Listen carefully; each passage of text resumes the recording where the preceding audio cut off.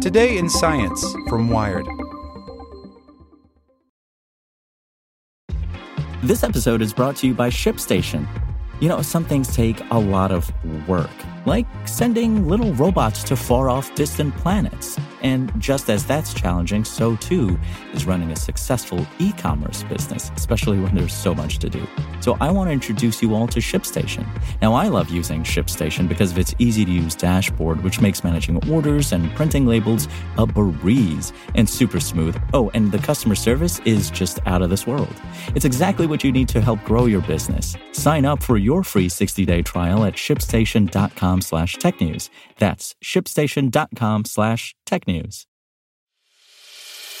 As a longtime foreign correspondent, I've worked in lots of places, but nowhere as important to the world as China.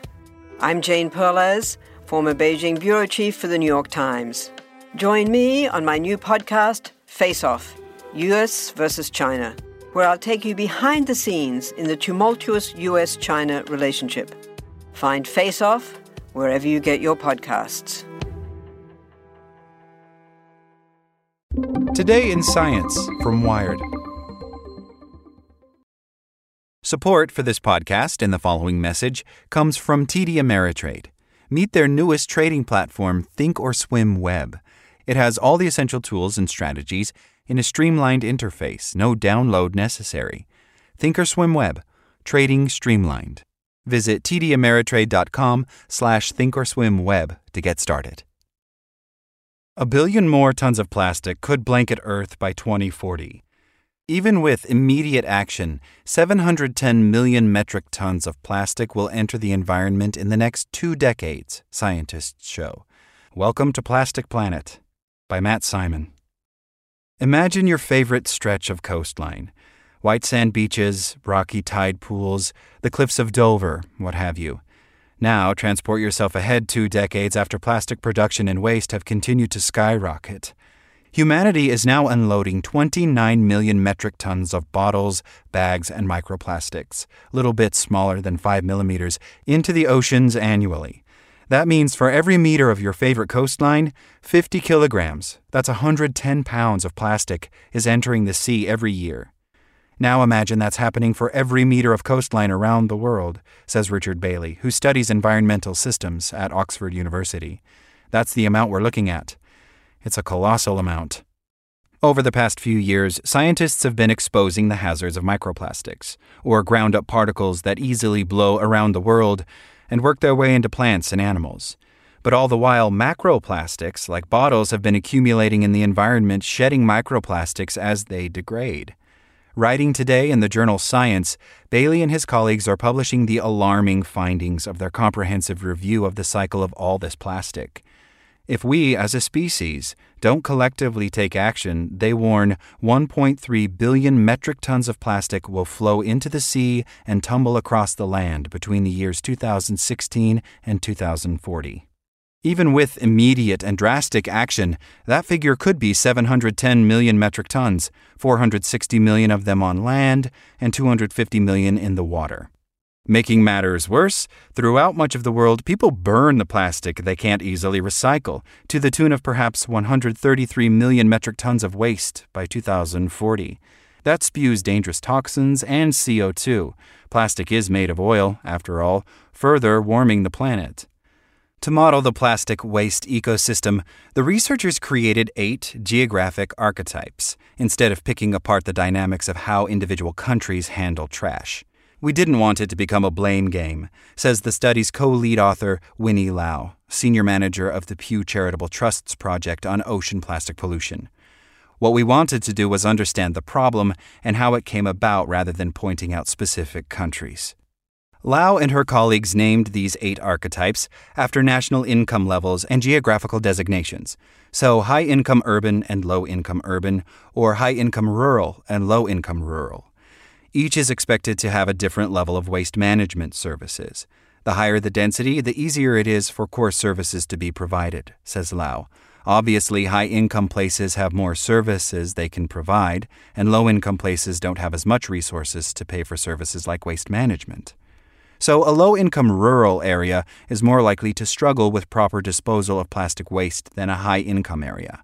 That's especially true for an island nation without the room to bury what residents don't recycle. The temptation, then, is to burn the stuff that's not recyclable. For the plastic that is reusable, informal waste pickers might go door to door collecting in the absence of an official waste management program.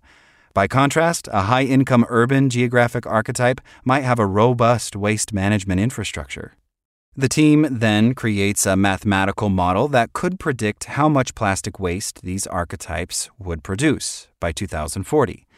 The job of the model was to integrate the data that we could collect for all the different geographical archetypes around the world, says Bailey. We tried to work out how the plastic flowed around the system in each of those types, and then we just basically crank the handle and we push the plastic through the system and see where it ends up. Often, unfortunately, it ends up in the environment.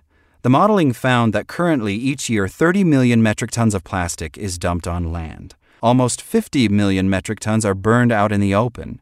Another 11 million metric tons flow into the sea.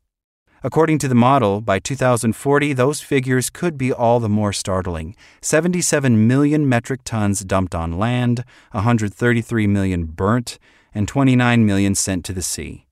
The model found that we can reduce total waste by 30% if we reduce plastic use as much as possible. Adopting new materials like compostable polymers can reduce another 17% of the waste. Robust recycling programs could account for an additional 20% reduction. Even given all that, plastic waste will still be a serious problem. By feasibly doing everything we possibly think we can, as much as we possibly can, we're still left with 5 million metric tons flowing to the sea, says Bailey. It's a vast improvement over 29 million tons, but there's still an innovation gap. We still don't have the technology or the materials we need to reduce that down to zero. The central, persistent problem is the broken economics of the recycling industry. It's hard for companies to make more money selling recycled materials than it costs to process the stuff. That's due in large part to the cratered price of oil, which is making it exceedingly cheap to just pump out more virgin plastic. Bailey says that investing more in recycling is a win-win.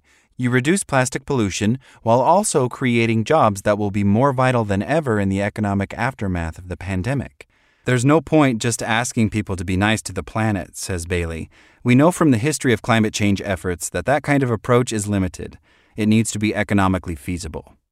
But focusing just on recyclers lets the makers of all this plastic, soda bottlers, and any number of other manufacturers off the hook. This is not a problem that can be solved on the back of the taxpayers, says George Leonard, chief scientist of the Ocean Conservancy, who wasn't involved in this new research. But how about this? A manufacturing tax on plastic, just like governments are beginning to put a price on carbon. The idea with a carbon tax is that governments charge large-scale polluters like electrical utilities for spewing CO2, disincentivizing them from spewing more carbon. They then use the proceeds to fund investments in climate mitigation measures, like green energy infrastructure. A plastic tax would work the same. A government would charge companies that use virgin plastic a fee, incentivizing them to switch to fully recycled materials or alternative paper-based materials, which break down once they reach the environment. You then take those revenues and allocate that towards solutions to the problem, says Leonard.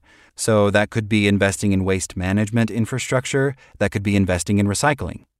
Really, it's not such a far-fetched idea. Backers of the California Recycling and Plastic Pollution Reduction Act are collecting signatures to get a plastic tax on the ballot in 2022. But to really change corporate behavior, the idea would need to be scaled up nationally and then globally. Without drastic and immediate measures, the fight against plastic pollution will follow the same path as the fight against climate change. We've waited far too long to stop CO2 from accumulating in the atmosphere, and we're in danger of waiting far too long to turn off the plastic spigot. What this paper makes clear is, really, any future scenario for a healthy planet is going to require that this kind of year-over-year growth in plastic production has got to stop, says Leonard.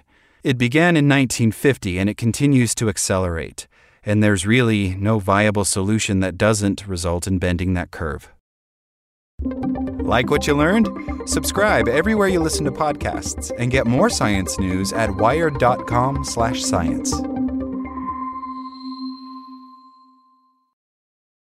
Want to learn how you can make smarter decisions with your money? Well, I've got the podcast for you. I'm Sean Piles, and I host NerdWallet's Smart Money Podcast. Our show features our team of nerds, personal finance experts in credit cards, banking, investing, and more.